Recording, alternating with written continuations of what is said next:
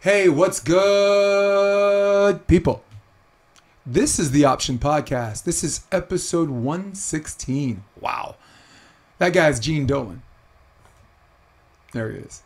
And the episode starts right now.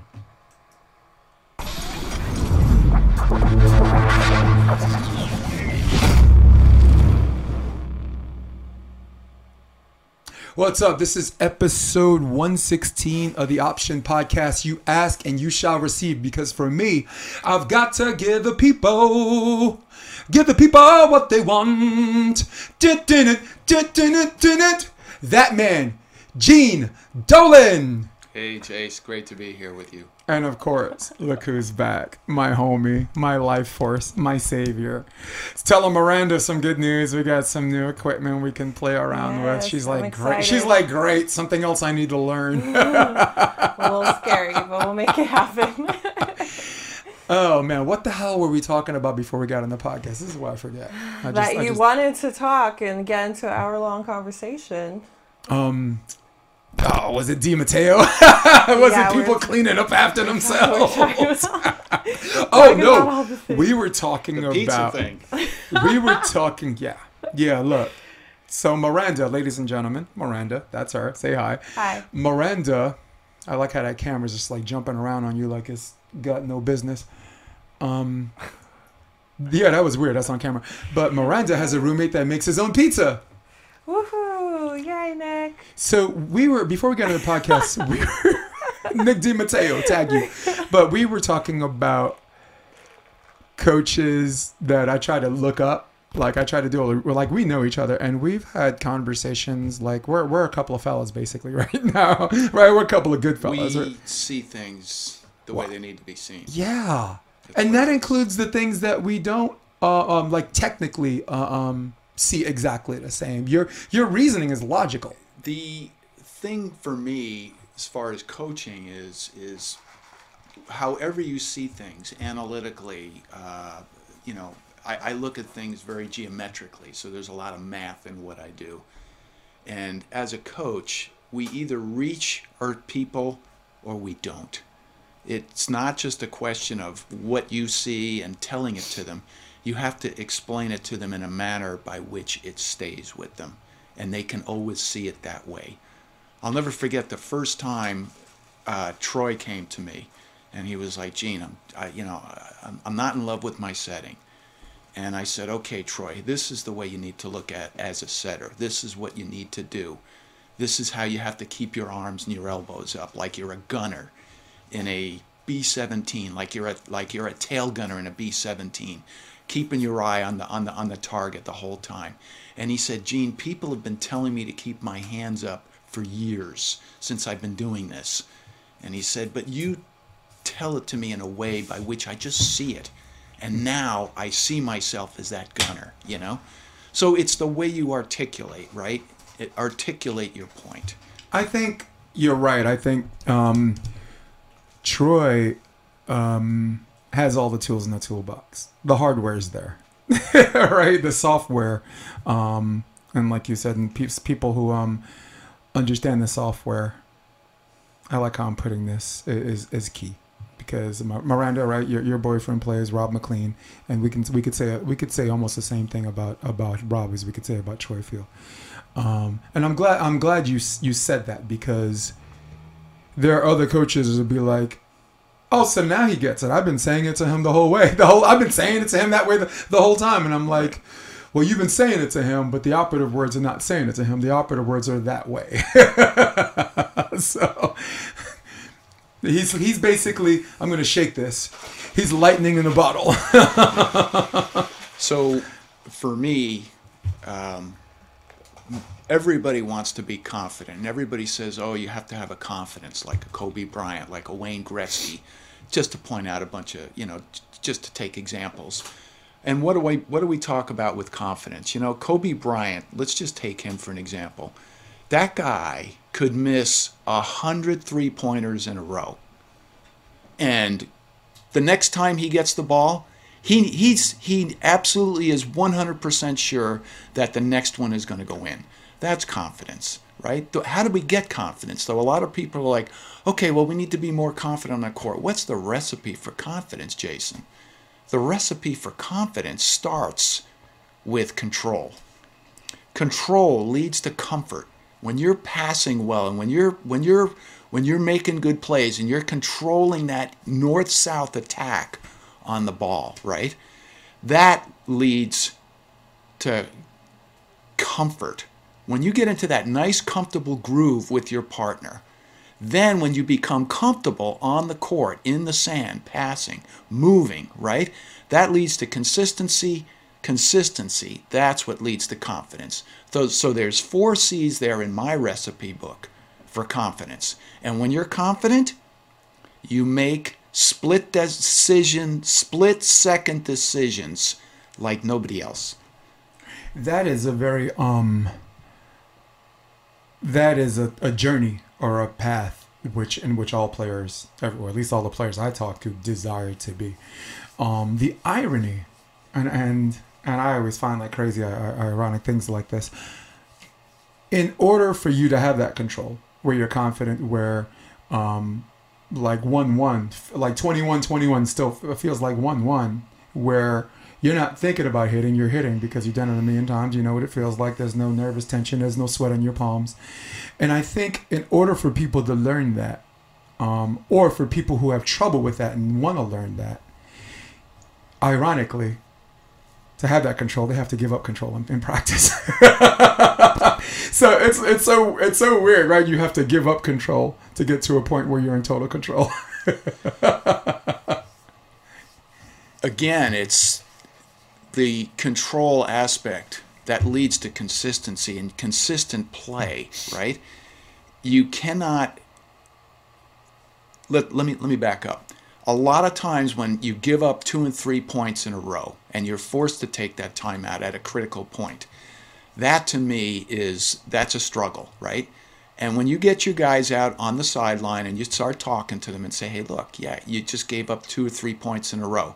Now we're down 2 or 3, right? We've been battling side out, battling. Now you're down. Keep that confidence there, because a lot of times they try to go out and get it all back in 1 point. And they expend too much energy, they expend too much emotional energy, and they get derailed on the objective of the game. So if we have to concede, which we don't want to do, we concede without shaking our confidence and our ability to focus. Yeah, I think that's where guys like you come into play, and recently I've been more and more on the beach. I think you got a hotel on the beach, an invisible hotel. You just check in, and then you paint it, and the hotel's gone. It looks like the water. I think you basically live on the beach. But for me, I will say this, and I've said this on previous episodes, and you'll appreciate this. Mixed martial artist, retired, Chael Sonnen, MMA personality, was on a reality show, The Ultimate Fighter, and was talking to a kid that kind of had Troy Field hangups, and I mean, we're not talking about Troy Field. We're not crapping on him. We're just using him as an example of how he was here at one point and now is at a different place and still on his way. And he said this. He said, "They tell you losing's not an option. That's absolutely ridiculous. Losing is an option. Losing is the most readily available option all the time. Always there for you. Waiting for you there, waiting there when you need it. Hot 97 rhyme ready." So, us as coaches, if we're dealing with one of those people that have a hang up where, like you said, they're just trying to get these points back, not realizing that they win the one, it's just a one. They're not getting 3 points back on one play. When we have kids or adults like this, because you and I, we coach 8 to 80. When we have people like that, we remind them of 2 things. 1, the other team feels the same tension. And 2, it's not an unnatural feeling. The only thing we can do as coaches is give them constant reps where they're comfortable, where they're not thinking about it, they're just doing it. Like I always tell my kids, when you wake up and brush your teeth, do you think about brushing your teeth? It's like, no, that's such as volleyball. So for us as coaches, we can say, hey, next play, it's only one play, let's go. Or let negative talk creep up in their head. Oh, you just gave up 3 points. Now we got some catching up to do. And where you put them in this situation where they're fixated on losing's not an option. Losing's not an option. And they keep losing. Then they keep losing. Losing's not an option. And they put themselves in these moments where they're unnecessarily too big. There are moments that are big, okay, that are a real thing. But how you deal with it is a choice. Right, 13 up, game 3. You played all fucking weekend. Let's just use grass for an example from my East Coast people. Pottstown Rumble. That's side out. Okay, side out. Big court. 2-day tournament. It is the most grueling tournament in all of volleyball. That Pennsylvania Period. thing. Yeah, period. Yeah. If you're in the finals, even if you lose, I bow. Okay, because you made it. Now, that 13 up, that situation is more intense. The circumstances are more high. Tensions are high. Butt cheeks get tight, right? Palms get sweaty. And that tension is a real thing. But your ability to deal with it is if it's as if it's just 1-1, day one, is a choice, because that's a controllable that you can exercise outside that prepare you for that situation. Well, a couple of comments there on this subject. Losing is not an option. That, to me, that doesn't make any sense to me at all. I do not preach that. Okay, so let's dissect that a little bit. If you never get humbled and lose a tough match, you will never get to the top. That's the first thing, okay? Yep. The second thing is, again, you have to play your game. And in order to play your game, you have to be confident. Win or lose. Losing not an option is not what I want to hear. If you do lose, you need to walk away with something. We, as a team, your coach, your partner, yourself, we need to walk away with something. Now, when I see guys go out there and play and in a losing, and they're playing a far better team, like Chris Tayler last night for the Dodgers. I mean, the guy just saw it, right? You're not beating him that night. None of the Atlanta Braves were beating him. He was in that zone. That's very rare, and he just saw it, right? But what I ask you to do is play your game. Let's stick to our game plan. This is what we've been working on all week, all month, all season. Let's stick to our game plan, because I need to see where the deficiencies are in the game when we go up against this team. If you go out there and you panic and you lose your confidence and you start inventing stuff in the middle of a match that we should win, and you allow yourselves to be beaten and beaten up because the other team controlled the pace of the game, that's bad. We need to stick to our game. Let me see where the holes are so that we as a team can address this on Monday morning and fold that back into our integral loop, right? Into our engineering loop, right? Absolutely. Well, I'll share a story with you, and I'll be as fast as I can because this is a podcast, and I know it's reminding our audience it's not an interview. We're just here talking shit. We're two really good. Yeah, man. This is where we want to be. Evolution. Duncan Avery. Yep. I was coaching his boys 16s. We're playing SCVC. Now SCVC, for the people outside of this region who don't know about club volleyball or don't care, and you really shouldn't, because after high school, it's like, it's like putting your high school play on your resume. Nobody cares once you're an adult. We're playing a team, SCVC. It's one of the top teams. They're always in the top 15, top 10, whatever, sometimes top 5. And we get baked, like 25-14. So I bring my kids in and I tell them the same thing as you. It was a long version of we win or we learn. It was something John Mayer always tells his kids at LA. Right. I said, look, don't be out there being friendly with them, saying nice hit and all that stuff, and forget that you still have a game to play. If that team is 11 points better than you, if I said, do you think that team was 11 points better than you? And they all said no. And I said, then you got to go out there and you got to ball out. You have to play to the maximum of your potential, because you're testing yourself against a good team. And if they're 6 points better, then you could walk away and you learn something. But you're not learning. I said, you're not learning shit. You're not learning the damn thing out there just playing around because you already know you're going to lose. All right. Which is what I was saying about losing is an option. It just sucks. All right. So, and before they came out, I said, don't let 4 letters on the back of someone's jersey or entitle them to think that they're better than you. They gotta earn that buck. So I felt like I did my job. I'm like, good. Now I get to do some stats. I got my assistant coaches. We're doing some numbers. I'm seeing patterns because I look at mathematical patterns on who the setter sets. We're just neck deep, right? And we come back and we win the second set. Okay, holy shit. All right. Okay, I got to prepare for something else. Now we got a shot at winning because it's 1 game of 13. So somehow we get set 3 to 14 up.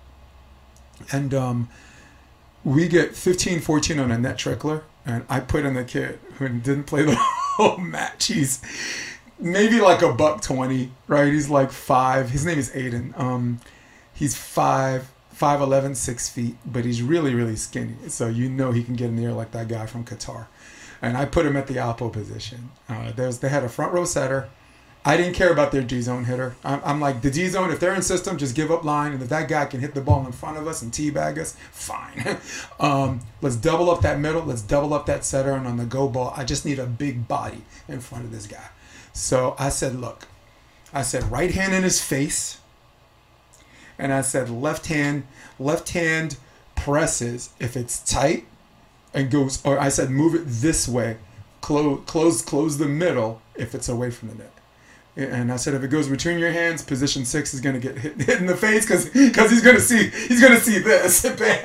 And this kid goes up and he on the go ball, because some people, they love the go ball, but they don't have the wrist integrity to do anything about it. And that was the situation I predicted. Like Jiba loves the go ball. Okay, he's got the wrist. And this kid hit it as hard as he could, and it you know what happens when you block a ball, right? When someone hits the ball as hard as you can, boom.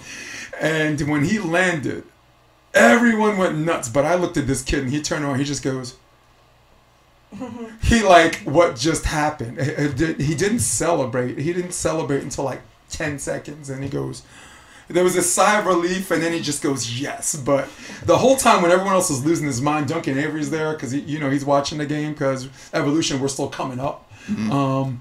And it was great, and it was great, and it's a great story to tell because even if we lost that game by 9. It's a good story because we learned something, right? But but man, you mess around, you play to the maximum of your potential. You get a bounce here, you get a bounce there. Next thing you know, you're in a situation where you dare to win. That's what us coaches prepare them for. We prepare them to win or learn, and if they're in those situations where they play over their head, man, just go out there and squeeze out that dub. Sorry, go ahead. So. I like to look at the game, again, like we talked about. I look at it mathematically, angles and stuff like that. But the real thing that we look at on the court is this game, like many other team sports, soccer, hockey, and stuff like that, basketball, they're chaos. They are based on chaoticness, right? You, on defense, are trying to normalize where the ball goes so that you can get a good pass off, so that you can set up for your hit, so that you have a direct line approach. 2-man volleyball, okay? Not 6. And definitely not 9. Definitely not 9. Right. I was going to have Miranda pull up a Chinese 9-man. But now I used to know a guy who used to play on that. 6'5", biggest Vietnamese guy I've ever seen. Paul Nguyen used to be on that Chinese 9-man. That was crazy. Yeah, and because big betting on that and stuff like that. Yeah. Let's footnote that because I don't want us to not talk about that. But I want you to, you have an important thought here. Yeah, an important thought, yeah. So you're trying to normalize the chaos that the team is dishing out. And conversely, you on offense now are trying to implement as much chaos on the other side, moving the ball around, changing shots up. So it's very important that we see those angles so that we have everything available for us. If you push that ball too far out or you make... Sometimes a good set is a bad set, right? because you're trying to put that ball on, but the guy passed it from the end line, right?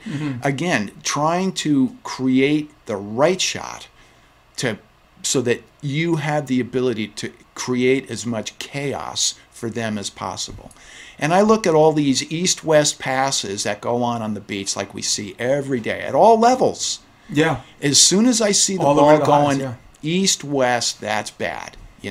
That's you're creating more margin for error when the ball goes east-west, especially on transition balls. Transition balls have to go directly to the net.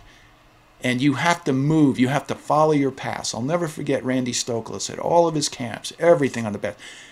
Pass your hit. That's what he would always yell out. I can't tell you how many tens of thousands of times you would hear him say that. Pass your hit. You pass the ball where you want to hit from. You don't pass your partner. You don't do these east-west passes, right? You pass the ball forward. That normalizes the chaos that they're trying to implement on you. Cuts down those angles. You want those small little triangles so that you have every option available to you. If you're coming in at too steep of an angle, you lose half the court. You lose the ability to hit half the court. Let me interrupt you because it's relevant. What, as far as like you said, margin for error increasing versus reward, how skewed are those two? Where you're adamant about not running that? Like how far divided are those two? Like, there's a reason why people are running east to west, because they think there's a reward if you master it, if it's productive.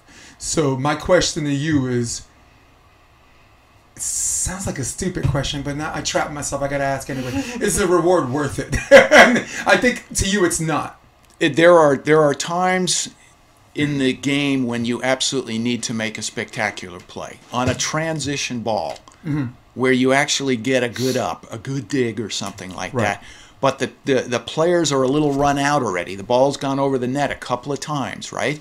You need every option available to you. You don't want to pin yourself into one side of the court where it makes it obvious, right? Where the blocker has to do very little. And it's already set up. It's already set up. So the north-south pass on a transition ball is what I teach, because we want to keep that the point of your approach. You don't want your guys coming in and breaking their line on their approach, right? Yeah, on their string. Yes. A side-out ball is completely different game than transition. That's my point.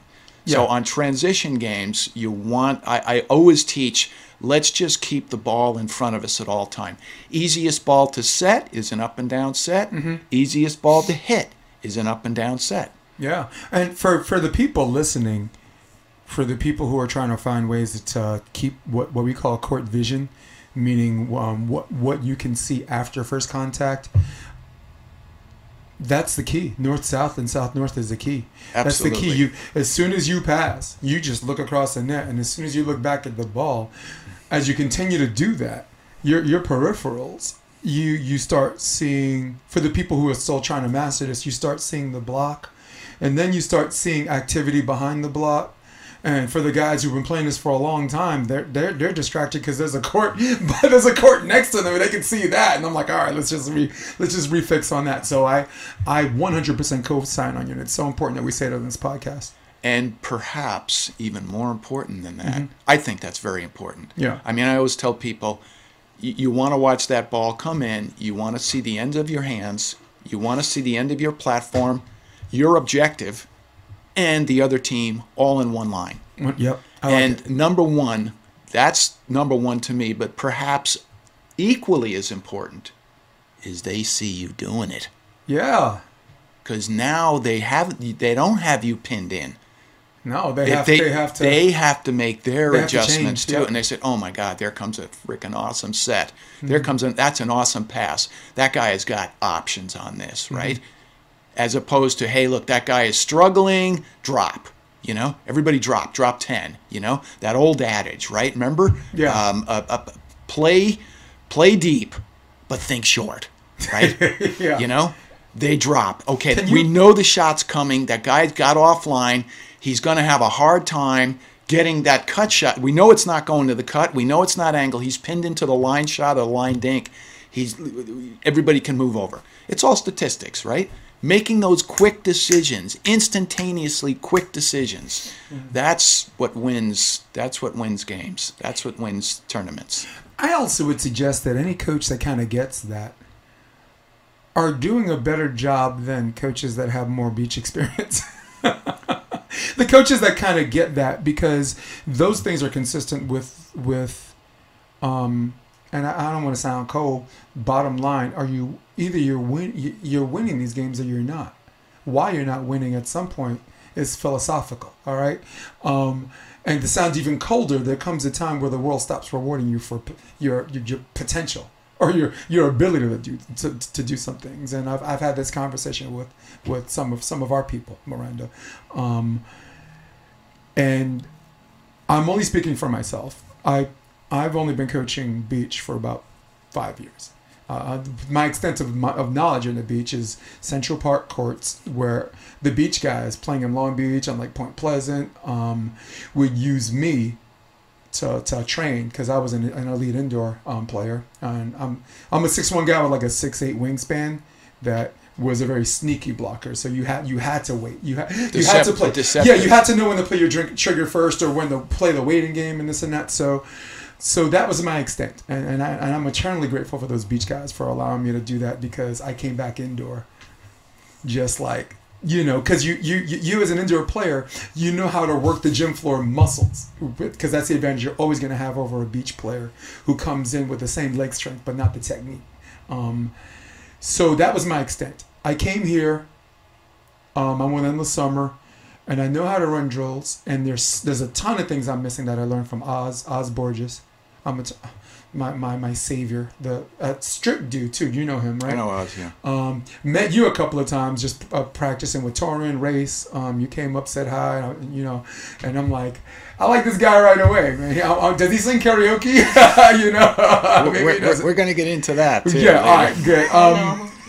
And then John Mayer, who I met in Mexico. My girl was there for some tournaments for SOB, south of the border. I was there indoor versus the pros, like exhibition stuff. So got to play a couple of sets with him, got to play a couple of sets against him. He took a liking to me. He's like, come on board LMU. So, and the good thing is the tools I had as far as knowing how to win and my reputation on the ability to do more with less remained intact. But I knew there was a large part of this where I'm missing, and I'm speaking about beach volleyball, and there are players that are just like, they're shaking their head, but they're like, this guy's a fucking rookie. He doesn't know what he's saying. And there's and the reason why I was so eager to make sure I mastered it is because I've never been so sure about some things and been so wrong. All right, so this 5 years has been. And I'm going off on this, whatever, but I'll bring it back. This 5 years has been quite the adventure, where I come full circle, where I've leveled up and still know, just like theater performance, it's a lifelong learning experience. I'm going to be 82 years old one day in a few decades and still say I'm still, just like Lauren Bacall, theater or acting, still learning. Still learning. You say you call yourself a master, but that's not up to us to decide. That's to the people who surround us. They call us. They're the ones that call you the master or me masters. We don't do that. And I had to eat some humble pie because of that. And the reason why I'm bringing all this up, and this is full circle, is because at the end of the day, what you're showing them and this technique and this and that, the net result is, are they winning or are they not? Are they winning or are they learning, like you said before? Yeah. There's an old adage. I want to just go back to a little thing that you just said. Coming from a very high-level technology field. I mean, I worked for Northrop for 31 years. For what? For Northrop for 31, and I was a technical director there the last 8. Jeez. And just never more baffled every time you think you know everything. There's this new technology and this new thing, and you don't. So my thing to my guys was, the more we learn, the less we know. Be hungry. Yep. Be hungry to learn new things. Yeah. A lot of stuff that I learned from being around guys like Marcio, Sicoli, and Pompilio, and working with the different pros. Every time Troy and Eric would have like a scrimmage with, some of the other top teams and stuff like that. Taylor, Crab, and Jake Gibb, Trevor and Try, those types of, you learn things. You have to walk away with something every time. You have to be not that sense of arrogance like you know everything. You have to be able to say, okay, you have to see the mountain to conquer the mountain. And to sit down in your little corner of the world and just do drills day after day. Yeah, you're learning to play the game, but you still, Jason, you still have to learn how to win. Yeah. You still have to learn what your body, what your mind, what your soul is doing under pressure. Yep. And when your partner gets into a funk, how do you deal with that pressure? When your partner is playing great, what do I have to do to keep him playing great? So what I look for in a winning team, two things. I look for fast feet. Love fast feet. When any time any of your players starting to struggle with their setting or their passing or something like that, and they come to me and they're like, Gene, what's happening? It's like your feet. And 9 out of 10 times it's your feet. Yeah. It's your feet. That's okay. Number one. Number two, leadership. Yeah. Leadership to me is everything. Give me somebody that understands leadership. What is leadership? Leadership is a commitment to yourself and others to conduct yourself to the highest standards of team excellence, professionalism, and integrity to the best of your ability. That's it. You've got to really want to be out there. You've got to hear what's going on. You've got to see what's going on, right? There are no blind volleyball players. There are deaf volleyball players. There are volleyball players that are short. But there are no blind volleyball players. Volleyball is a very, very visual sport. What you do with that data that you see and how you process it is going to dictate how well you can compete at the upper level. And for the people listening, this was a tool that, thank God, I came in the beach already having. Because at the end, right indoor, you got to win too, right? You got to win games too. And what you're saying right now, and I'm veering away from making it about myself because I'm a fucking idiot sometimes. What you're saying applies. Let's say you take volleyball out of the equation. Let's say someone comes in this conversation and thinks we're talking about football. Same thing applies, right? Let's say someone comes in and is like, these guys look like they're mixed martial arts coaches. It's not volleyball coaches. They must be talking about MMA. What you just said is universally sports applicable. For everything, even business, relationships, everything, leadership, that appreciation that you have. Again, leadership, that's one aspect of leadership. The other is, hey, look, do what Phil Jackson did, right? Phil Jackson had great leadership on his teams, right? Yeah, he did. Find, implement, and grow talent and productivity. Yeah. That's it. That's all he needed to do. When his guys got into trouble, he didn't panic and substitute a bunch of guys in. Hey, I'm sticking with my guys because I'm confident they know what to do. They understand leadership. They'll figure it out. Yeah, you're willing to bet your job on it. If you don't have that, that's the coach's nightmare. When these guys go out and they lose their confidence and they start inventing stuff on the court, I was like, what are you doing? That's not to the game plan. He's like, and they're trying to get it all back in one point. That's when I start to worry. Can't work with that. Right. When do coaches, and I guess we'll go back to our wheelhouse. When do coaches, at what point do they have their players in a game and decide to give up control and see where it goes? The biggest fear for coaches, and again, I'm in the New York City system, so it's basketball heavy, it's this and that.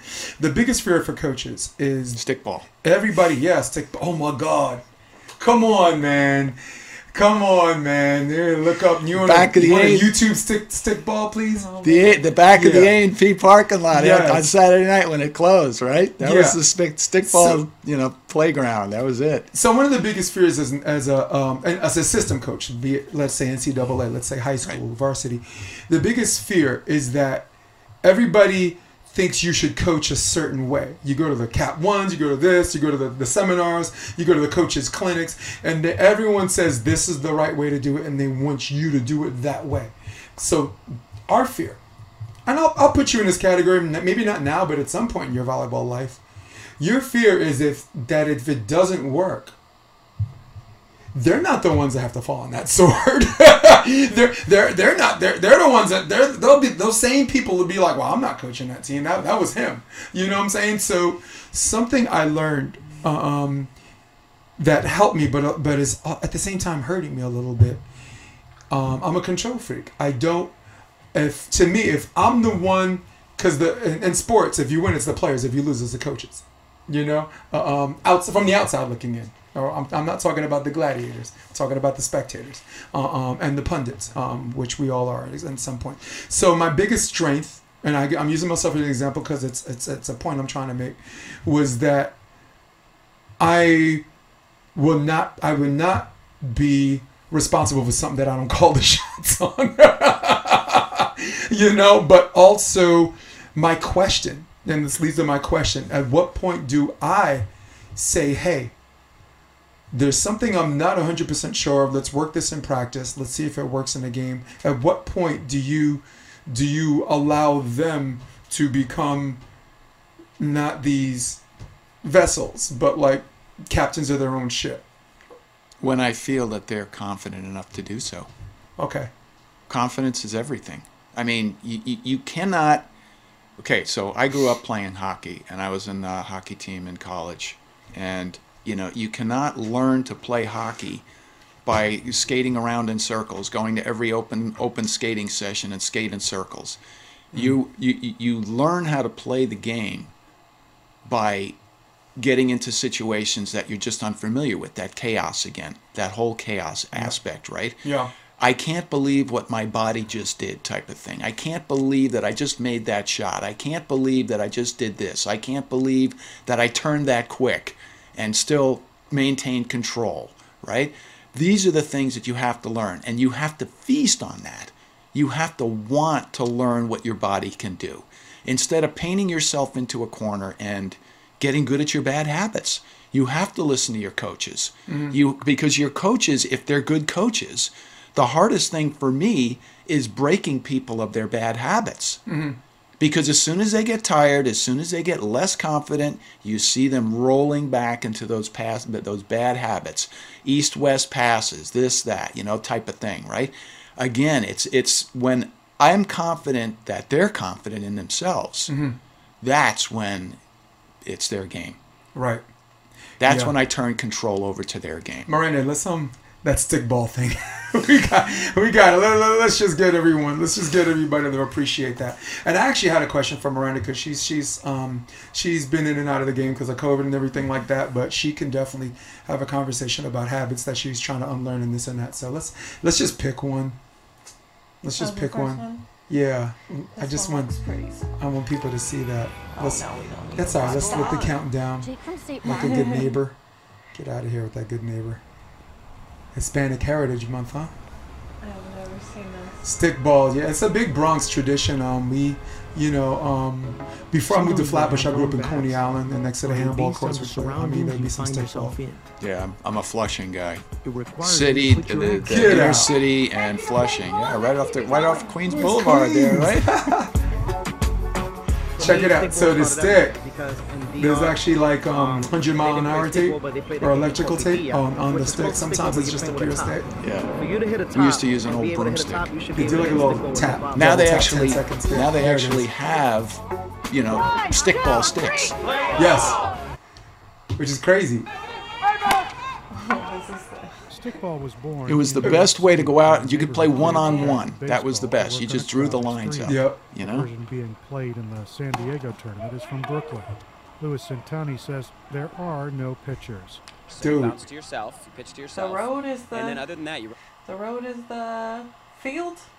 Yes. The street. Yes. Yeah. You just had to stop when cars passed by. Most of the time, it was not in the It was in an unoccupied, predominantly 2-lane street that a lot of traffic doesn't go through. It's on side streets. Like, I'm from Brooklyn. I lived on a cul-de-sac, Chester Court. So Chester Court was a dead end street. So we had no traffic.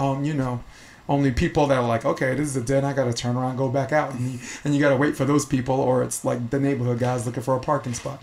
So yeah, stickball. The rubber ball, yeah. Back when we were young, when I was a kid, the blue laws were more in effect. And, now everything is open 24/7. It's crazy. But usually on a Saturday night, the supermarkets would close early and those parking lots would empty out, And anybody that left their car, that was a base, You didn't want to leave your car in the A&P parking lot on a Saturday night because you'd have a couple of welts on that car. You did. You'd have dents from this rubber ball, which seems kind of harmless, but when you hit it with a stick hard enough, yeah. God, on our block we would play stickball. We play football during the football season because the block is basically a field. It's a 40-yard field. So sometimes we go.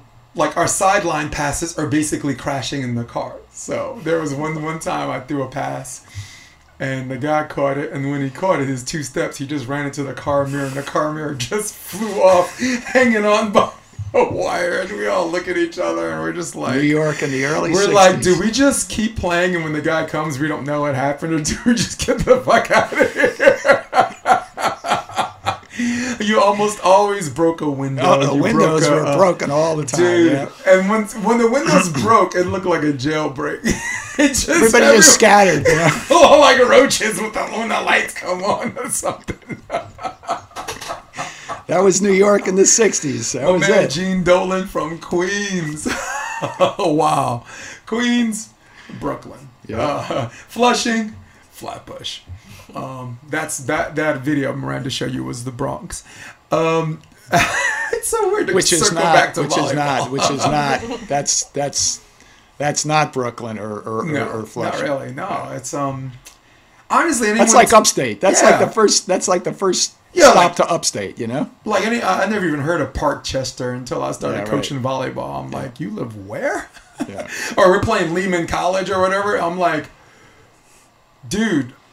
We were supposed to take the bus, the school, the college van or whatever. I said, let's just get some Metro cards, guys. Let's take the train. We took the 6 to the 4, and the 4 train took us to Lehman College in 35 minutes. If we drove at that time, our game was at 6 o'clock in New York City traffic. Now, you're how old now? I'm 51. Yeah, I'm 51, so I'm 61. I'll be 62, so I'm 10 years older.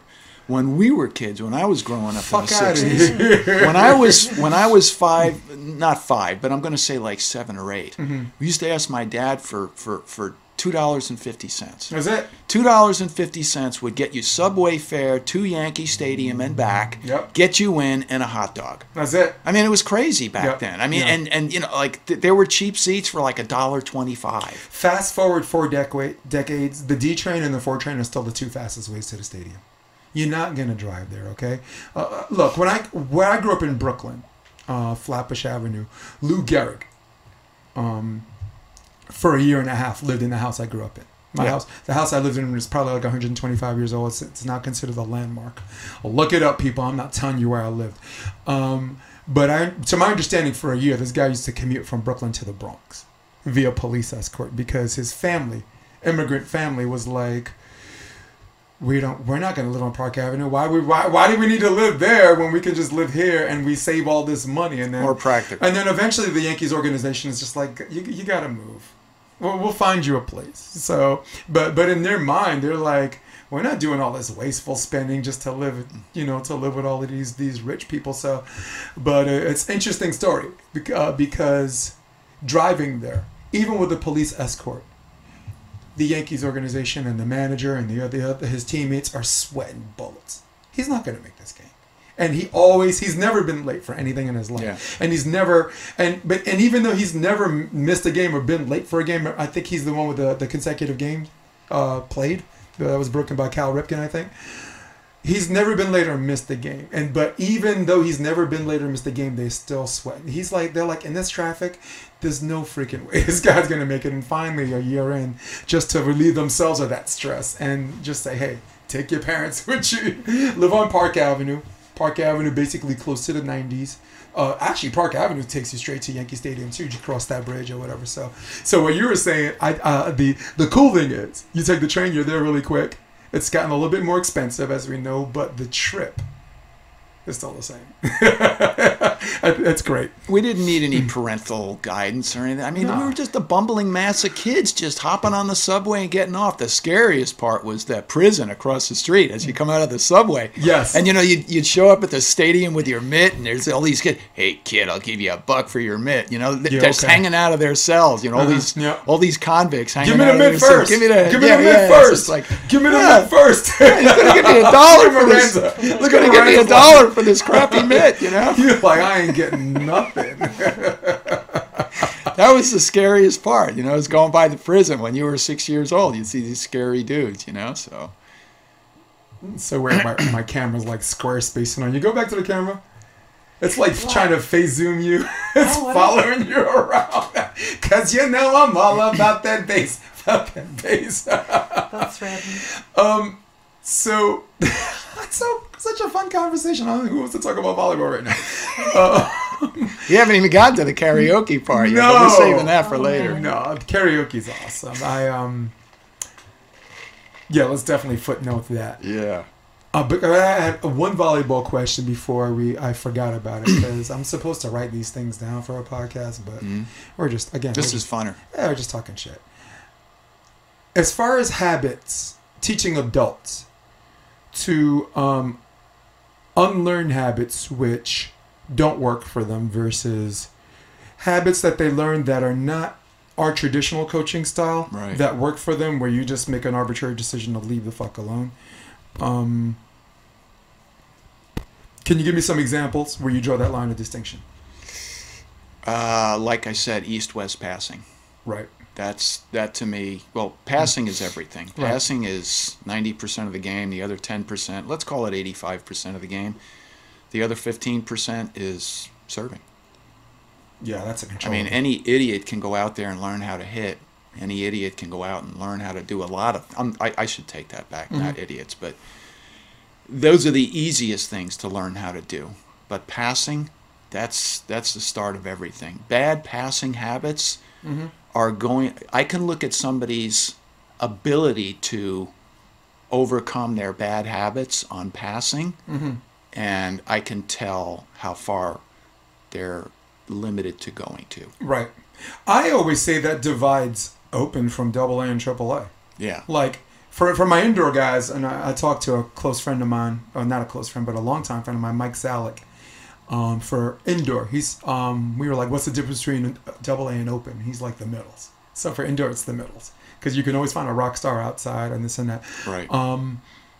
In fact, Taylor Crabb and Taylor Sander actually sandbagged in one AA because they didn't have middles. They played for Hustle and Flow. I remember 2013. I'm like, the hell are you two doing? You know what I'm saying? Olympians and all that stuff. So, but for outdoor, the difference between AA and these guys worried about their rating and all that shit, and open, and lower level open players to upper level open players, different levels of open too, right? Right. Is a serve. I always said it was a serve, but I'm having a change of philosophy so people can understand that better. It's about first hit, because at the end of the day, everyone's you're gonna find even AA guys who got a really nasty serve, especially some of them are even better in the wind.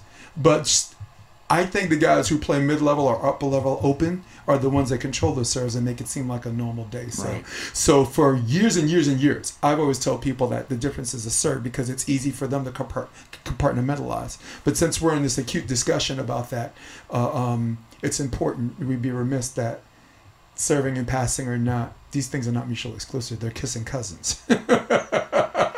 Right? They're not strange bedfellows. They're kissing cousins. As far as physical ability and height and quickness and everything like that, those are all fairly tangible. I always use the analogy when I'm talking to my higher level players. The difference between, I always kind of revert back to the men's downhill. in the Winter Olympics, which is one of the most exciting events to watch. Period. It's- That is, if it's not the greatest event to watch for me. It's controlled chaos. Right. So the difference between first place and 15th place can be less than a second.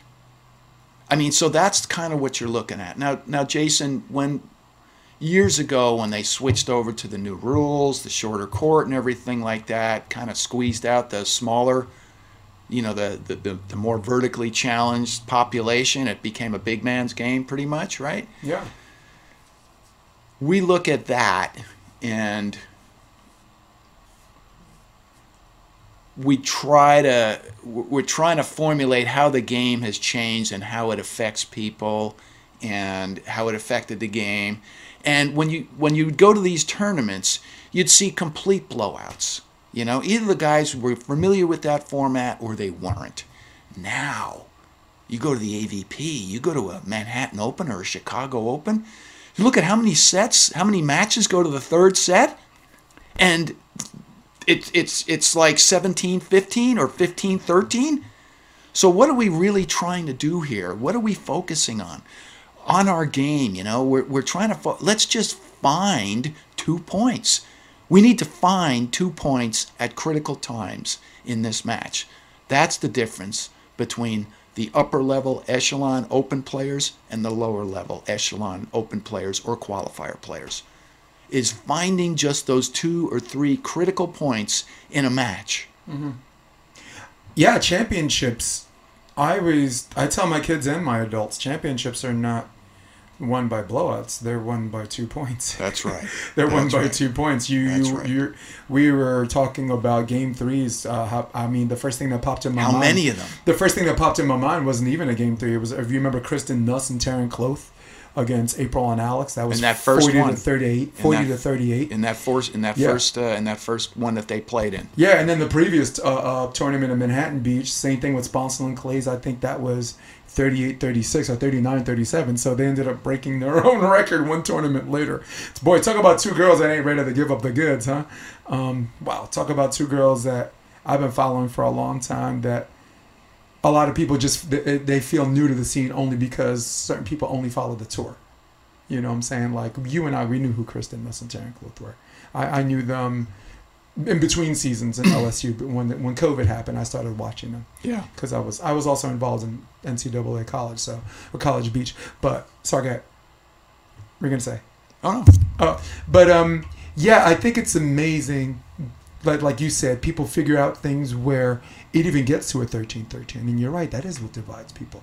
You know, like I was thinking about Miranda, like her boyfriend Rob McLean. Before we got on right. the air, right. we were talking about he talk about the hardware is fine, but the software needed some work, and he's in a good place now. But in 2018, he's in Hermosa Beach. I don't know if it was the last round or whatever. He's up 13-11, right, on Boag and Jacobs. You know, you kind of win, you're in, right? And he found a way to lose that, right? And then Manhattan Beach, the last round again, you know what I'm saying?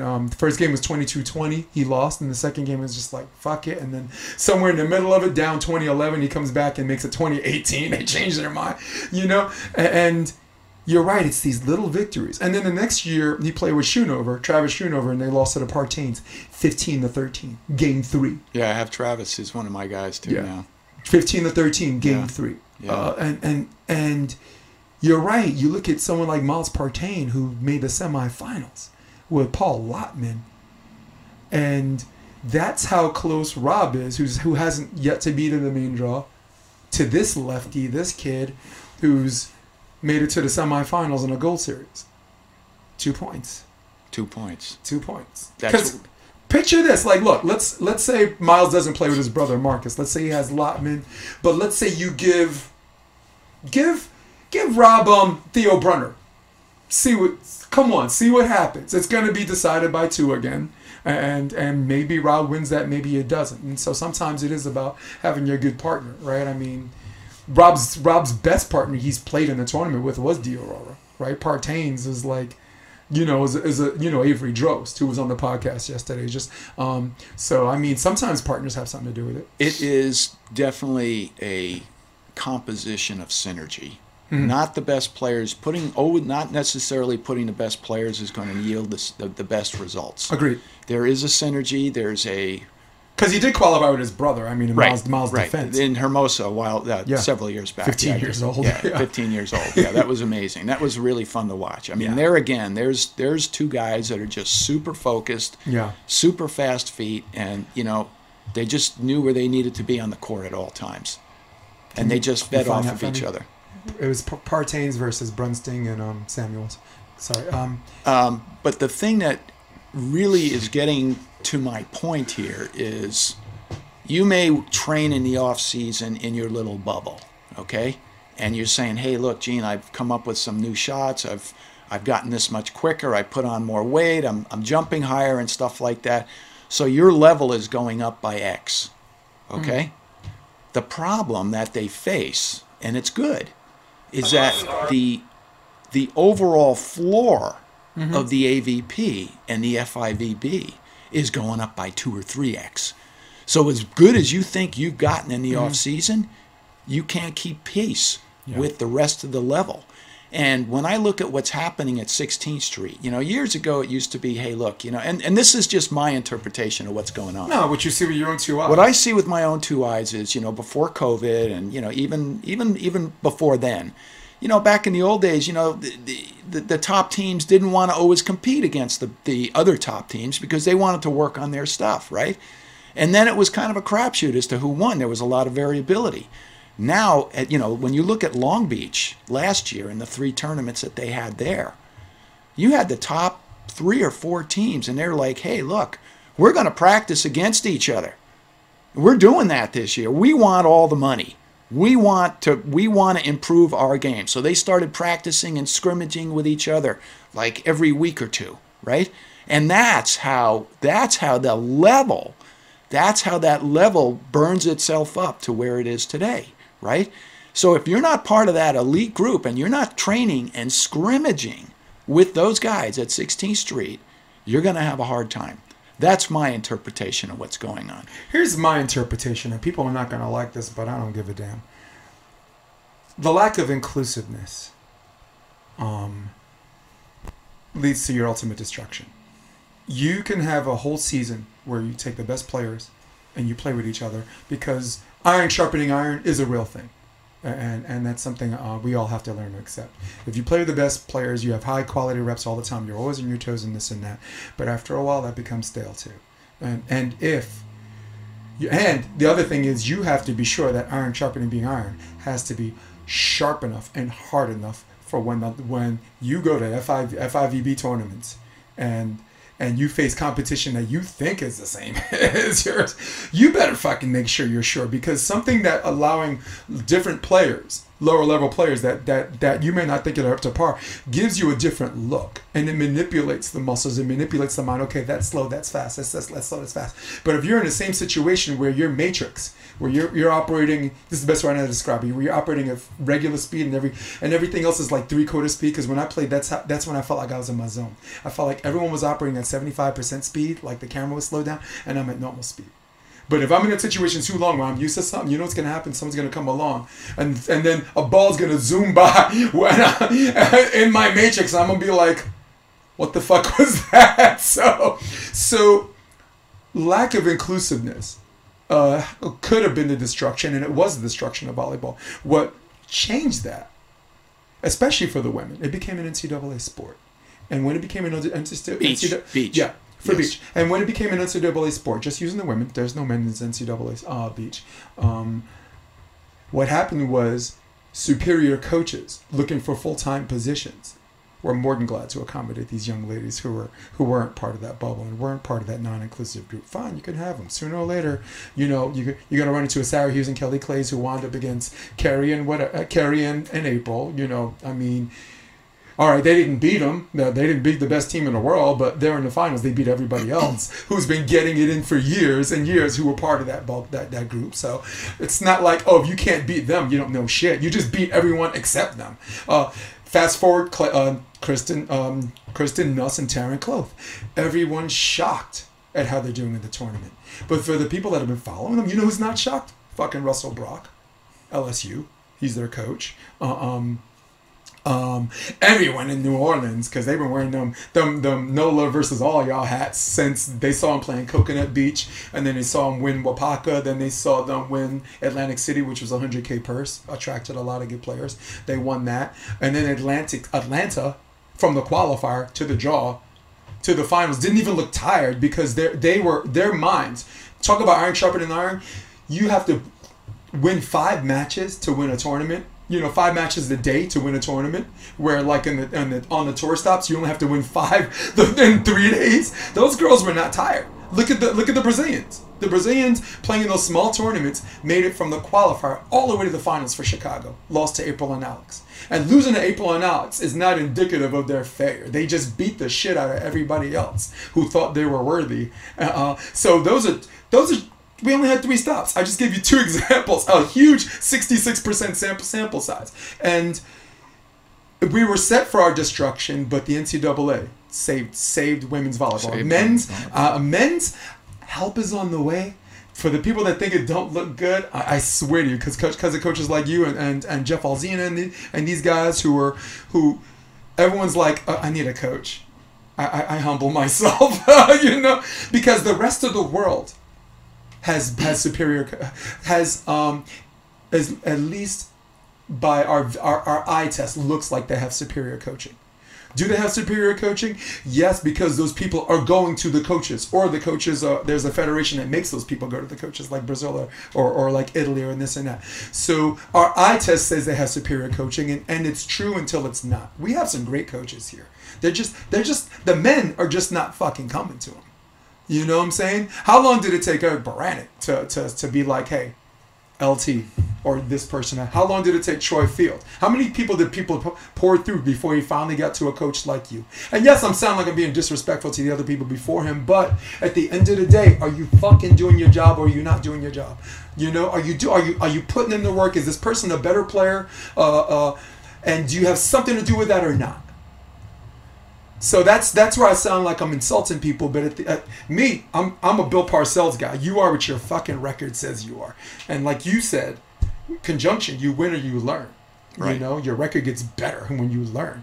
And are they learning? Are the men learning?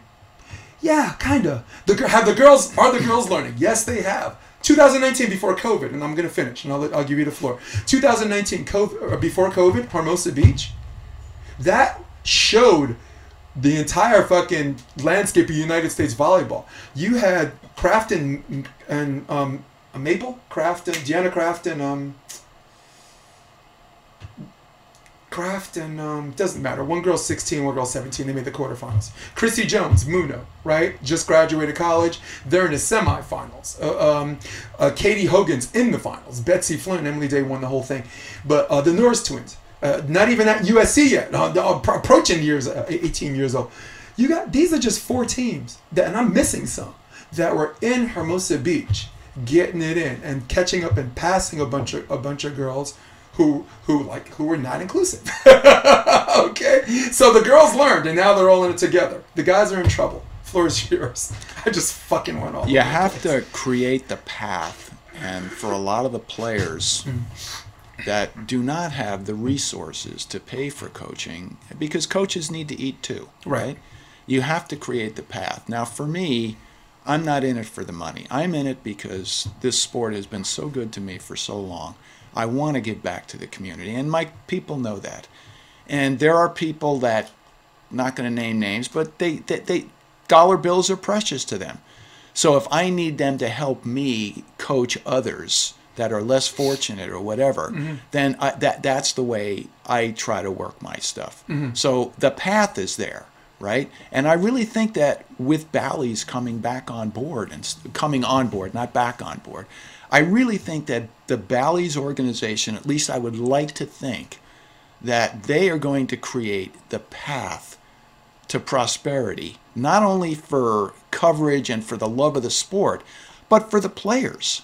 I would love to see a players' union develop. I would love to see somebody take the reins like a Dan Newman or something like that and kind of come up with an idea and an objective and present it to a Bally's or something like that, to sell content, to market content, to create a players' union for the players so that they can so that the paths can be created to get good coaching, to get resources, to get people to live here, to be able to live here and play this great sport more than just summer months, right? Yeah. So we have to, as a community, we have to do our part to create that path. And that's what I gravitate towards, I look at Mark Fishman. I look at what he's doing, what he's trying to do. Yeah. I look at what I'm doing. I look at what you're trying to do. We're trying to create awareness in the community so that we can get a path to prosperity here, so that it will make it more competitive, more enjoyable, more marketable. And at the risk of sounding self-serving, we're doing our part, now it's their turn to do theirs, all right? You go to a tournament, and if coaches and players are not doing their video room work and they're not practicing, and someone's walking by the court and it looks like an interesting game, if they see a feeling out process for the entire first set before these guys even get going, they're moving on. And those are the people who know the sport. Never mind us trying to attract people that don't know the sport are like, wow, this looks interesting. Cute girls in bikinis or just guys, wow, that guy just hit the ball 100 miles an hour. It is when the sponsors come, when Bally's come, and when they take care of all the bells and whistles. And I'm going to say this to the camera, you better hope your product is dope. You better be ready when that time comes, because Bally's would just be a big fucking waste of time. Bally's right now is a good thing because their machine is strong. They can, if they wanted to, they can pump out. If the main draws wants to have 5 courts or whatever because it's a big one, they have the live streaming function and the tech know-how and the wherewithal to pump out all 5 courts where we can choose those courts. All that awareness, yes. All that marketable content. Yes, that's Daniel Newman, the guy we love to hate. Damn, that boy's got some ideas, huh? And Mark Fishman, and there's several others those guys are the visionaries. Those guys can make it happen. Mm-hmm. Once we get the awareness, look at what the Olympics did for beach volleyball. Yeah. It's terrific, right? There's a lot of whispers about what Bally's could do, whether or not they're going to create a facility in Atlantic City where they're going to, it's going to be a permanent volleyball facility, a beach facility in Atlantic City. There's all kinds of rumors, but I think that they're very proactive in awareness and prosperity for all. I would like to think that the players will have the capability and will have the path to greatness, to that awareness and prosperity. We talked about the young girls now, the girls coming up. Well, what about the next group of girls that are coming up? They're even stronger, I think. I look at Savannah Standage, right? Sterling's daughter.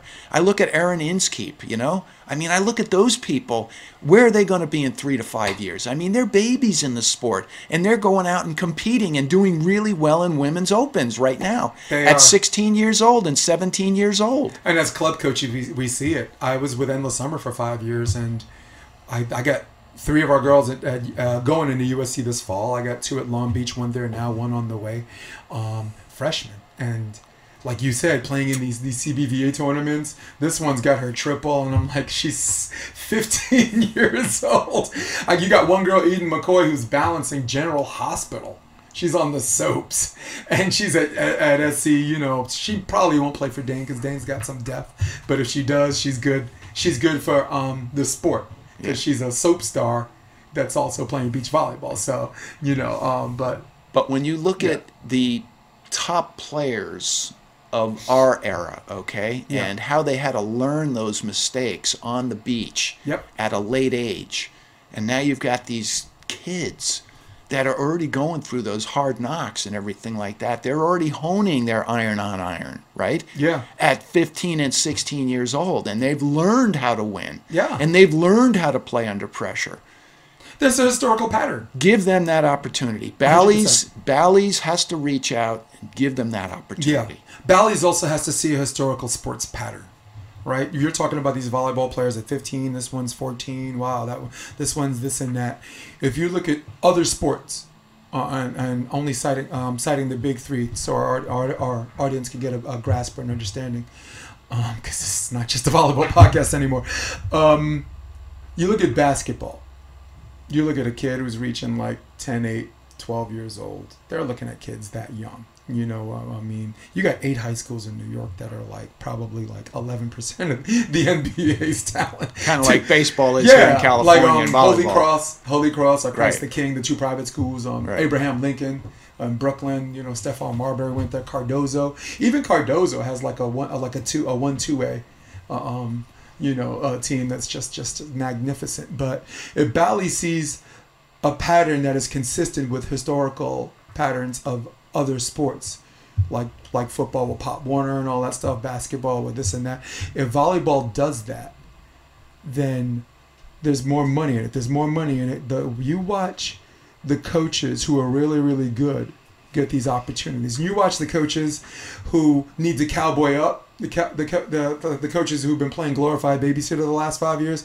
You watch them say, you know what, I got to start going to seminars. I have coaches meetings, and I need to get better. Otherwise, I'm not going to last long because I'm going to be exposed for what I am.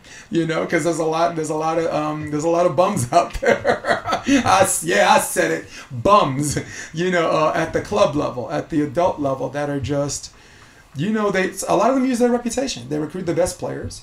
The best players play each other in the finals, and like you said, in the bubble, perception-wise, they're the best of the best. But in the world, they're the smartest retards in special ed. You know, shit. With apologies to special ed people, what am I saying? I'm gonna get canceled. Sorry, I didn't mean nothing by that. But Morenz like, shut up. So this summer, I got to work with a couple of the guys from the Costa Rica Nationals. They were here touring, and a couple of young kids. And they look good, huh? They were really good. Oh my God. Really, really good. Young, really good players. And we talked, and you know, bringing volleyball to, bringing good coaching, doing coaches camps, even abroad. You know, one of my guys right now, Lucas Nascimento is he's down in Colombia right now doing a coaches camp. Is he related to Doug? I don't know. Dougie Fresh? Okay, because that's the same last name, but go ahead. Yeah, so anyways, he's down in Colombia doing a coaches camp, right? Nice. And I know that I talked to the Costa Rican guys about doing a coaches camp. And Jesse Webster, who's now in like Ohio or something like that, he was visiting this summer, and he was like, Gene, got to get you out for a coaches camp in Ohio, because he's trying to do what he did for Hermosa in Ohio, you know, with his club teams and stuff like that, and his beach teams and stuff, you know. So it's about creating the path, right? 100%. The resources have to be there. The will has to be there. And the product. And the product. It has to be something that the community can look at and say, hey, look, this is a community-based thing. It's marketable. I'll never forget the day after in Alex and April, when they won the Olympics, I did a spot on TV for them and for a news channel the day after they won the gold. And I was like, you know what? This is more than just an Alex and April story. This is a community story. This is a community of Southern California. This is a community of Hermosa Beach. I'm zeroing in to 16th Street. It's the people that they compete with every day, you know, the people that they scrimmage that allows them to develop that path to greatness, right? Yeah. So it's not about them just practicing and doing everything in a bubble. And Angie really liked that, you know. She was like, yeah, Gene, that kind of hits home a lot, you know. The community aspect, that we develop that path to greatness, right? Give us that opportunity. So if I'm Bally's, I'm like, hey, look, we've got plenty of potential here in this country. You want to take over the AVP? Give us that opportunity. Give us that opportunity to display our greatness and our potential, you know. And in a trade-off, the people that are asking for that opportunity to display its greatness has to be inclusive. Yes. Has to be inclusive. I mean, 16th Street, yeah, that's where they practice, but there's this kind of this attitude where everyone's supposed to kiss their ass to get with them, and that's just half perception, because that's not wholeheartedly true. There's April and Alex, just had a general conversation with them. I like them. We're not fishing buddies, and I don't know them as well as Angie and you and them do, but I like them. You know what I'm saying? They don't seem not inclusive. You know what I'm saying? I never asked them to be on asked them to be on the podcast or anything, but there is a perception of lack of inclusiveness that makes other people that are on that level as elite athletes, as far as the coaching and this and that make them just say, fuck that, I don't want nothing to do with that, right? And on the West Coast, when you see good teams, indoor and outdoor, it's the players. In the Midwest, when you see good teams, it's the coaches. You look at Ohio State, three-time NCAA champ the last 10 years. Yeah. And the MIVA, right? And in fact, 5 of the last 10 championships are MIVA. Loyola Chicago twice, Ohio State 3 times, beating Division II Lewis, no less. So, and this is my personal experience. I grew up in New York. I've only been here for 5 years. I'll tell you a story. AVP came to Hermosa, New York. 2019. I was Jeff Samuel's coach, and I was Rafu's analytics coach. So that was in the city, wasn't it? That was down in, yeah, that was. And they still had the qualifiers at Pier 25, but they built a new location where Chelsea is. That you could just cross the street. People could see it from their apartments. Yeah. It was innovative and it was brilliant. So what I did was, because I saw the idea. And I didn't want it to fall on its face like, if I'm not using this as an extreme example, FIVB Las Vegas. You had this first class set up and only like 2 people there, right? Except the last day.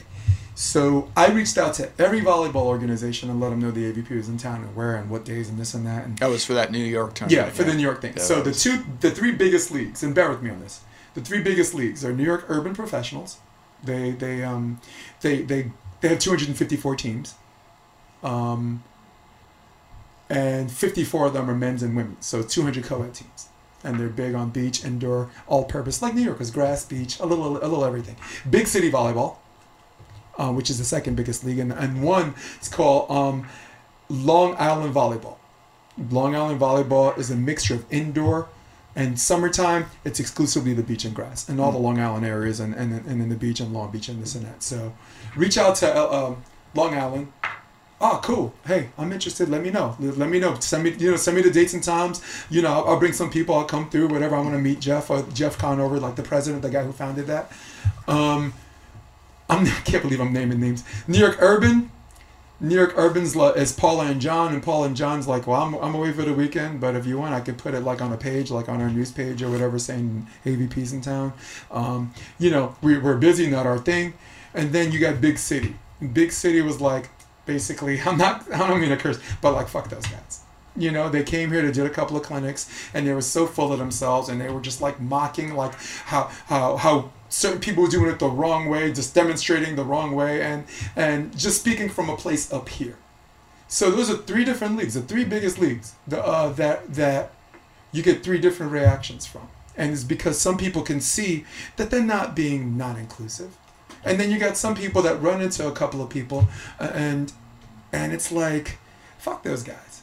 I'm in, I have the biggest league in the United States of America. I'm making more. These guys are winning tournaments and living in their parents' garage. I have a co-ed league that offers $2,000 for first place, just winning a semis and finals. Where you got guys that play 4 qualifier matches, don't get shit. So it wasn't like a penis measuring contest between people who run organizations. It's just about everybody telling each other we're on the same fucking side. Indoor, outdoor, volleyball. Chi DiMaggio introduced me to that, and have everybody understand the same thing. And if it's not your thing, it's not your thing. But we need to stop either offering the illusion of being non-inclusive, or actually saying you are non-inclusive here and there, and grow the fuck up. And that's where I think volleyball could take a turn for the better. I got a big fucking project next year. I'm not allowed to talk about it a little bit, but it involves iHeart, the app, is going to do a project, iHeart Volleyball. So next summer it involves 21 live streams from 21 different countries on all phases of volleyball. So maybe 4s here, maybe Central Park, beach volleyball, maybe like Uptown Riverbank State Park. The Dominicans play 4s there twice a week. That's free volleyball, 7 to 11. I could get Eric Baranek and Avery Jones to play Burek and Satterfield. That would be like our beach match. Seydou Ajanako from Ghana, West Africa, he's down. Sharif from Qatar, him and Ahmed are down. And That's as much as I can say, but all I know is, if you remember that Republican lady talking about releasing the Kraken and all that shit, this Kraken's for real. This dragon's gonna be big. So I got. We'll talk off camera about that because I'm supposed to create my own team and just off the top of my head, I know so many people, including you, that will be like, let me know where and when I'm down. Let me know what it is, and where and when. So, yeah.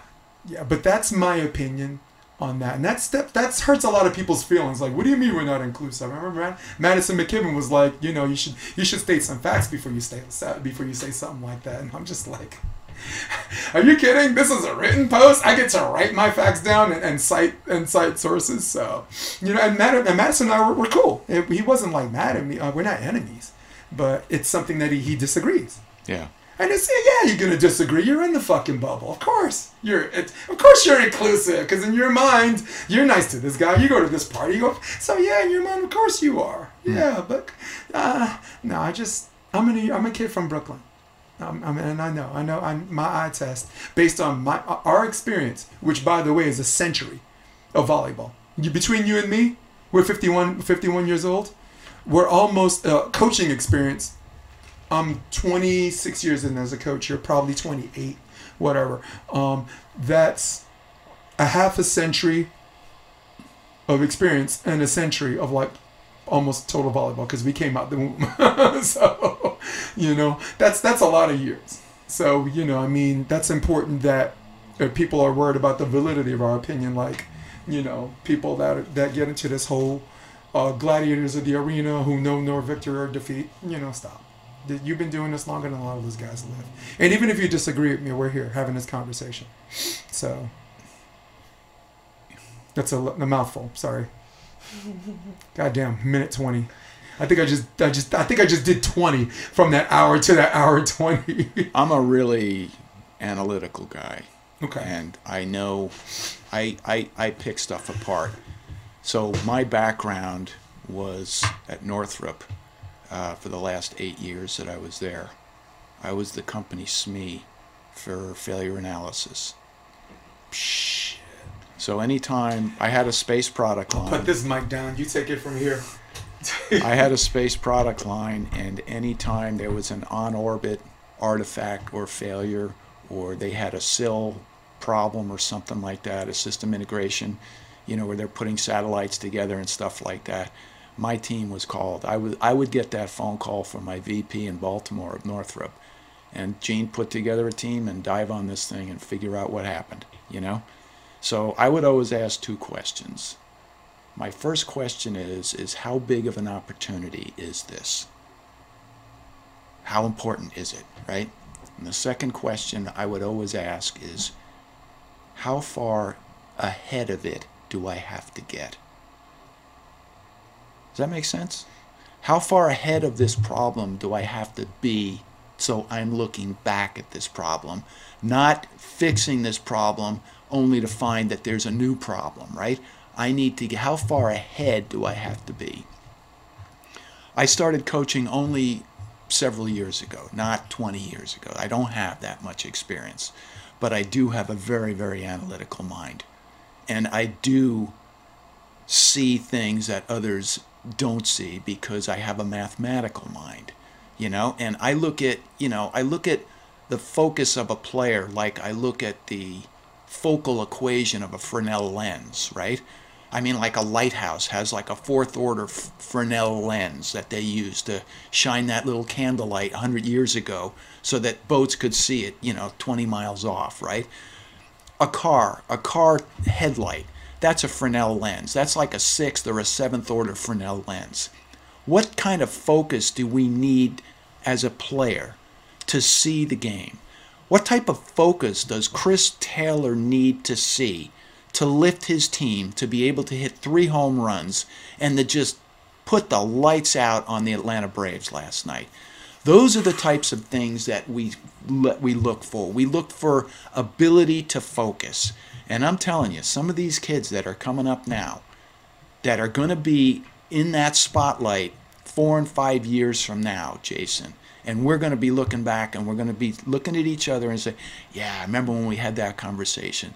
These kids are elite players, and they're going through these things, and they're focusing that lens to perfection. And by the time they really hit, and these LSU gals that are playing now, I mean, these are the types of things that is going to make this sport that much better and that much more exciting and on par with NBA talent.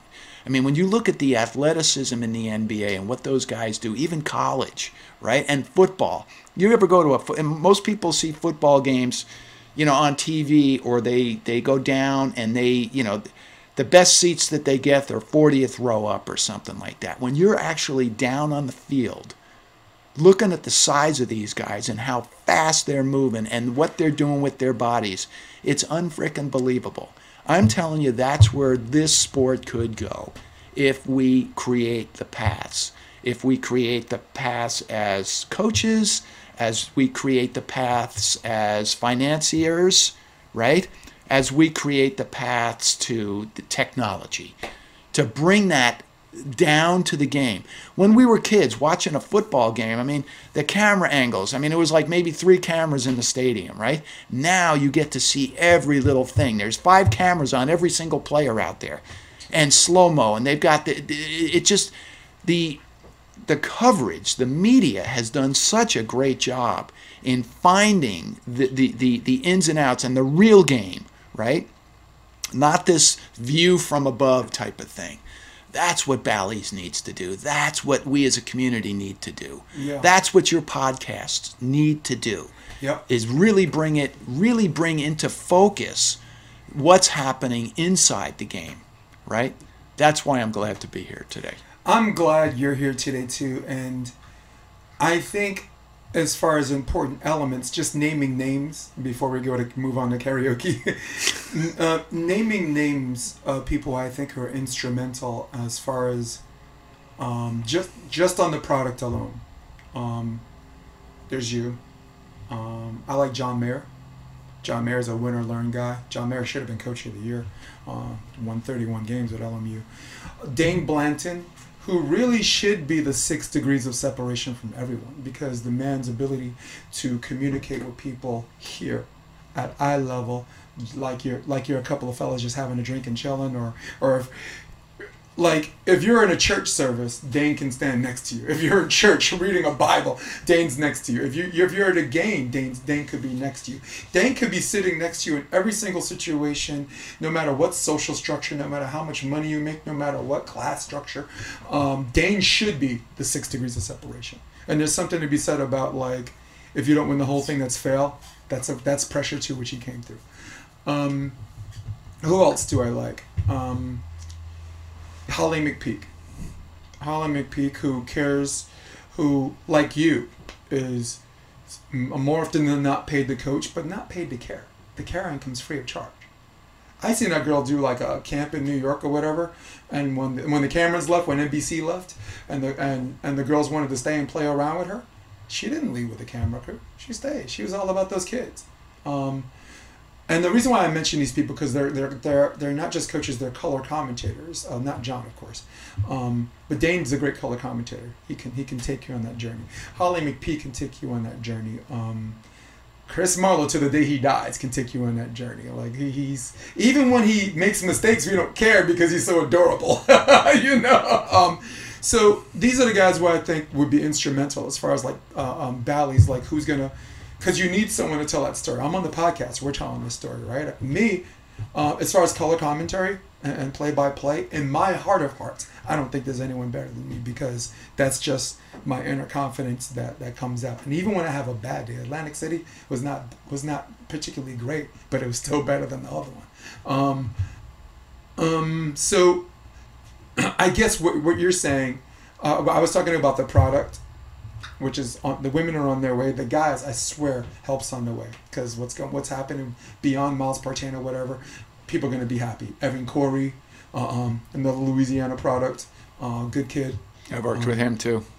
Logan Weber. Worked with him too. Yeah. They were great. It was rock star. What was it, Coconut Beach? Coconut Beach, them winning. New Orleans. Yeah, Evan Corey winning in Kenner. In his home. Yes, with the night lights. Against a very capable Rafa Rodriguez and Peter Marciniak, highlighting Peter. Peter had some He had issues. some problems. Yeah, but you still got to win that game. Yeah. Right? Yeah. You still got to win that game. What if he has cramping and you still lose anyway? You know, you still got to get on the court and win that game. Right. So, night lights, which I love. First class setup. Big up to the AVP for the merchandise and making it look like a tour stop. So the product's there. Men's helps on the way. The women have arrived. Enduring and beat. So, but delivery, I like Dane. I like Holly. I like John. I like you as coaches. Anyone who goes to the South Bay, Oz, private lessons, if he has time, if he even wants to do this anymore. He is technically strict. He's a savage. You know? Well, when you talk about guys like Blaine and, he Dane, can yeah. come into any situation, right? I don't know Dane personally. He's the only reason why I'm back in juniors. Vertical range is really interested. You talk about companies that have vertically integrated products and stuff, or vertically integrated potential, right? Coaches, same thing. You have to be able to come down to any level to make your point. You could come out and talk all you want to your high-level verbiage and stuff like that to your beginner or intermediate, and they just don't understand what you're talking. You have to come down to their level. You have to be able to assess the situation and take those baby steps and start wherever you need to start. And I think, I look at, one of my guys is Jose Loyola, right? Love how he does it. I love how he can come down to any level. I love his competitive spirit. He's just out there all the time, and he's doing good, right? And yet, it's funny. Go ahead. Because a couple of months back, he was working with one of his pros, and he's just up on the box, and he's just banging line, and she keeps shanking it out. I forget who it was. And he looks, and I stop, because I always like to stop and say hi or whatever, or just on my way to a venue, and I'll stop. I'll see him working out. He'll wave to me. I'll wave to him. He's like, hey, coach. You know what? Yeah, you know how that is, right? Yeah, of course. And he's looking at me, and he just puts his hands up. He puts his hands up like this, and he goes, Gene, help me out. What's happening here? And I said, she's missing that first little step. She's crossing her legs on that line dig. And he looked at me and he was like, oh my God, yes, that's exactly what it is. But because we just miss it, because we're so expecting that, it's just innate. But I'm telling you that the same, many of the same things that I do at the beginner level, the same drills, those same side-to-side drills that you always see me warm my guys up with, right? We do them at the pro and the qualifier levels as well. You can never have enough touches, footwork-wise and passing-wise. You can never have enough touches. It's easy to let that slip away, It's probably why he's enjoyed a lot of success with the men, with Trevor and Try, and not so much with Sarah and whoever Sarah's been playing with.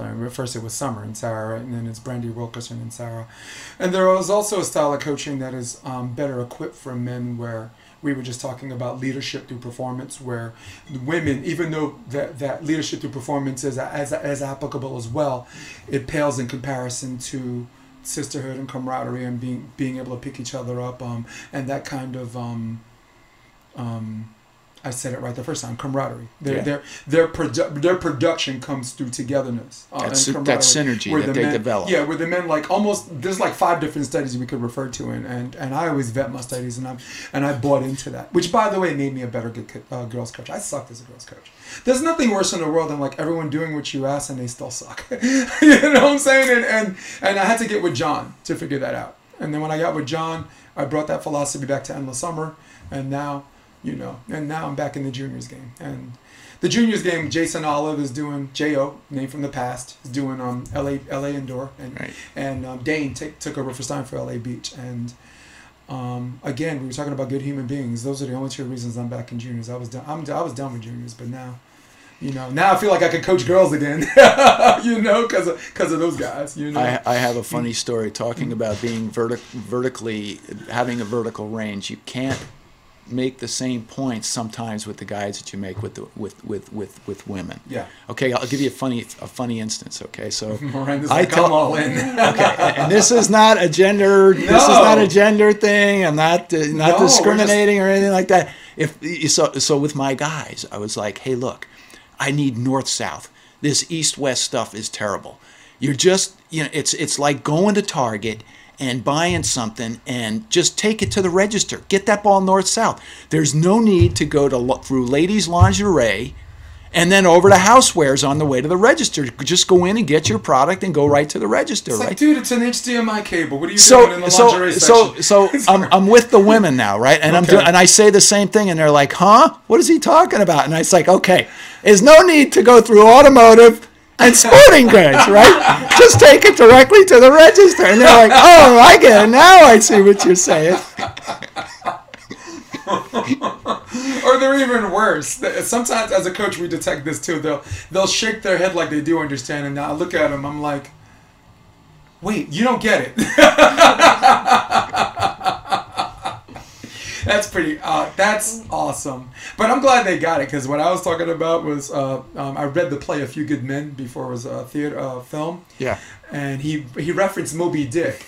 And the lieutenant, who was like the assassinator, like kind of an ass kisser, shook his head or whatever. And then Colonel Jessup says, "Lieutenant," he says, "if you never read Moby Dick, I'm okay." He says, "but this whole thing while you're that you're shaking your head like you know what I'm talking about is embarrassing. If you never read it, just say I never read it, but stop shaking your head." But the cool thing is, the moral of that story is, as coaches, when someone's shaking their head saying "okay," and it's like, yeah, it's not, it's not. it either is or it isn't. So again, it's like at the very beginning of this podcast, it's articulating in a manner by which they see it, and whatever you have to do to make them see what you see, so that it's memorable. And I guarantee you, those women, they know exactly what I'm talking about. And I was like, "You're going east-west on me again. There's too much east-west. Stay out of the automotives and sporting goods. Stick to go right, take that ball directly to the register. Let's get that ball to the register, Oh, so that's that's just a funny story. All right, to hell with this volleyball thing. Let's talk karaoke. Right. When I moved here, the first thing I did was find a place I can sing karaoke twice a week. When I'm in New York, I worked in a cardiology practice, and I was moonlighting volleyball. Just gave up sleep, coaching NCAA and working a 9 to 5, and the only way you can do that is not sleep. So building my brand, and when I decided to do volleyball, what happened was my escapism as a player became my career. A full-time career, no longer part-time. So when that happens to you, or we as individuals need another form of escapism to go there and then come back, where allows us to do our job like a mammal, right? So there's some people that like to swim with sharks and shit and pet sharks. Oh, come on, okay, let's swim together. That's my wife, right? She likes to swim with sharks. For me, I'm thinking emergency snack, no thanks. Some people like to climb Kilimanjaro, and I'm afraid of heights and clowns. I'm like, bye. So for me, it's karaoke. Yeah. So I'm at Hennessy's. It's your Monday escape. night. It's your distraction from life. Yes, it's my Monday night is Hennessy's. Thursday is Tower 12, which we've been. Right. One's kind of a pubs thing. And the other one that I was talking to Greg the other day. There's another one opening in Manhattan. What's the one? The other one in Manhattan? Hennessy. Oh, Hennessy's. It's on a different night than the Hennessy's in Hermosa, though. That's right. Yeah. That's right. Yeah. Well, they were competing for a while. They were the same night. And what you're doing is you're splitting the crowd of a bunch of people that would probably all go to one place, because it is a way of life. It's a culture. Yeah. It is. There are a bunch of people that are out and think they're partying late, and then those people, they kind of leave like 9:30 and 10, right? And then his bar's empty. It only looks like there's 3 people, and then between 10:30 and 11:30, this whole sea of other people. Other people Just come in. The place is. It looks empty, and you're like, I'm going home. This place isn't crowded. And you 20 minutes, 30 minutes later, I'm gonna say it again. Those other people come in. Love that. These independently wealthy people, these unemployed people that don't have to sleep in, or these people that have a day job but don't give a damn. They're just like volleyball players. Yeah. It's like, wait, I gotta go to work at 4. Let me just sing till 3 and then go to work, and then I'll sleep afterwards. Like volleyball players. Yeah. So, Exactly. and that's the reason why we brought it up, right? Because that form of escapism and the culture of like these other group of people coming in. So I'd love you to come out and just chill. I just want to hear how good. I just want to hear how good Greg sings Nat King Cole and Frank Sinatra, because I think I'd like to compete with him in the Frank Sinatra. Good. Yeah, nice. Greg is a throwback. Greg is this guy in his 20s who, if he were in the 1940s listening to Frank or listening to Nat King Cole, listening to those guys, Luck Be a Lady, Fly Me to the Moon. He's a throwback, and he sings those songs really, really well. Yeah, that's neat. Me, I don't have a. Everyone's like, "What's your go-to song?" I'm like, I don't.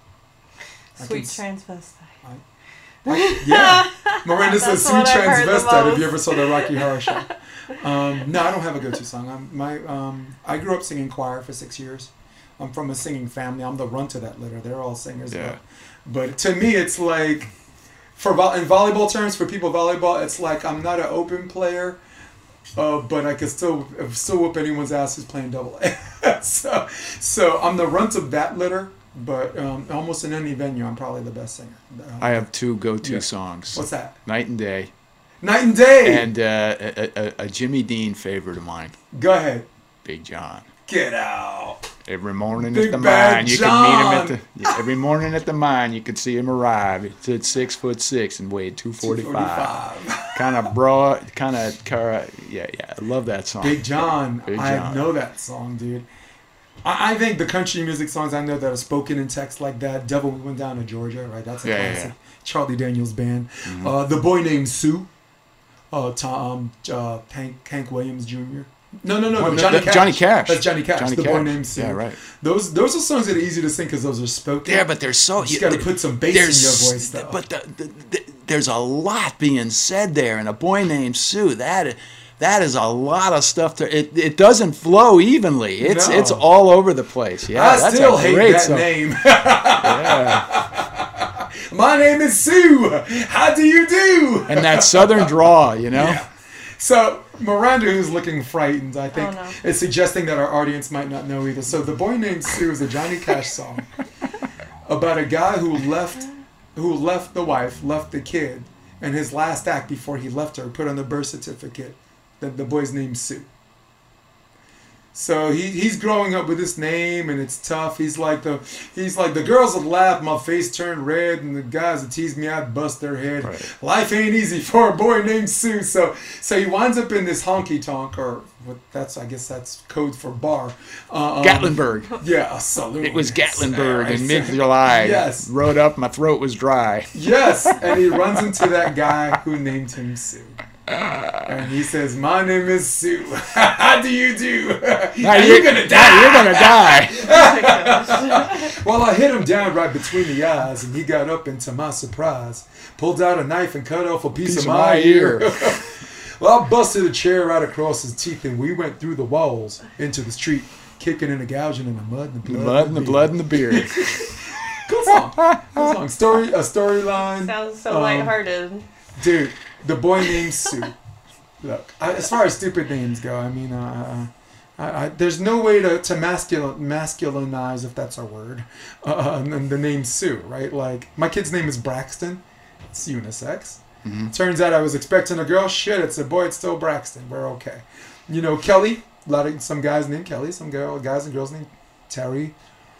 The hell are you gonna do with Sue? It's just Sue. Yeah. Like Miranda, right? Ain't nobody messing up. Ain't nobody thinking you a guy. You know, you might hit like a guy if someone messes with you. Give him a 3-piece and a soda. Maybe. Yeah, maybe. Who knows? So, yeah. So those are some of the country songs I like. I like A Country Boy Can Survive. Hank Williams Jr. Yeah. The preacher man says it's the end of time. Mississippi River, she's a growing dry.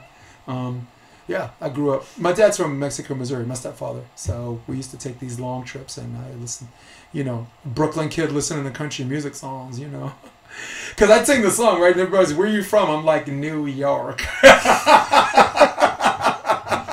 New York City? Yeah, that's right. Where in New York? New York City? I remember someone teasing me, said I come from a trailer park, and I'm like, there are no trailer parks in Brooklyn, right? I said, there's a trailer park in rich-ass Hermosa Beach, but you ain't gonna find no trailer park in Brooklyn. Oh, man. So we're going to get out of here. Is there a particular, you have an Insta handle? Like, people want to know more about Coach Dolan. I know you're a private guy, but anyone might have some questions where they can, DM you. Or, Just the name of my coaching is Single Source Single Volleyball. Source? Oh, cool. And you can contact me by texting me. And I have not set up a web page as yet because I'm currently at 104 people. Right. And I'm kind of trying to. If you did, it would be ever changing. You got ever changing. I'd have to change the structure of my company a little bit in order to do that. So I can't even imagine. Yeah, no wonder. Look, 4 people. I'm by myself, and I have the option vb.com. But now I want to do a blog. I have to change the website. Yeah. I want to do written blogs because people don't think I can write. But we do have a promo video that we send out to new people and stuff like that. And what's it called? Well, it's Single Source Volleyball. Single Source Volleyball. And it's 310-498-6740. There it is. Text, and we'll send you the video. And if you see something that we can do for you, and again, I spend most of my time getting higher level groups together so that we can see that synergy and develop that synergy. And what we try to do there is we try to bring the objectives of the game, the fundamentals and the objectives of the game into clearer view. We are vertically integrated, so we can bring you wherever you want to take the game. We can get you there. Nice. I have a good staff. We have good people that work with me and stuff like that. So, we can get people on board. So that's it. You are everything the sport needs. You represent everything that the sport should continue to do. You represent everything good about the sport. I'm very, very happy to have talked to you. I'm very happy that you and I, we indulge in these conversations here and there periodically. We're on a strand. You come from coaching. I'm out there. I'm doing a private. Once a month I'll get in as a player where no one's watching. And I'm very, very glad to know you. I'm very glad to have known you. And I'm very glad that you came on this podcast. Jason, it's always fun to talk with people that have not just ability, but just a love for the sport. It's funny. I was talking to Mark this morning. He was coaching Zana. Bjork? Fishman. Yeah. Gotcha.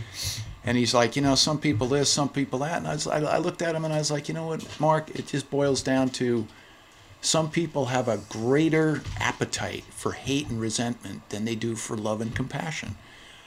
Him and I love this sport. You love this sport. That's why we're involved in it. That's where it has to start. If you're in this sport as a coach to make money, you're probably not going to do well. If you love this sport and you want to see this community and you want to help create those paths and you're willing that tireless effort to continuous improvement and stuff like that, to harvest what these athletes bring to you and trust with you, then you're in the right spot. And that's where I see myself. And it is always fun to talk to people that share that vision. I see you as one of those people. Yeah. So it's an honor, and I'm proud and honored to be involved with this community and people like you. We all look out for each other. We all know what each other is doing. And let's build something together. Let's build something exciting and share in that togetherness, and let's just make it happen. And that, ladies and gentlemen, is how you close up shop. That I had something I was gonna say afterward, but ain't no way, I would cut my wrist if I said something after that. So listen, Gene Dolan might love you guys, but me, I I was going to say I can't stand you, but you know what? After that, I think I love you too. I love you guys too, all right? Usually I say I'm out of here. I can't stand you, but no, not today. I love you guys too. So for everybody watching this at home, for everybody who's catching a live version, pre-post lunch, for everyone on your Droid, iPhone, desktop, iPad, for my boy Gene Dolan, and for Miranda, I'm so glad you're here. I'm Jason DeBeas. This is episode 116 of the Option Podcast. First Avery Dross, now you, man. It's in tandem, man. And for all of you, we say we're out. So long. Check out the Option Podcast on optionvb.com. It's also available on iTunes and Spotify and on YouTube under the NY Varsity Sports handle. You're going to love what you hear.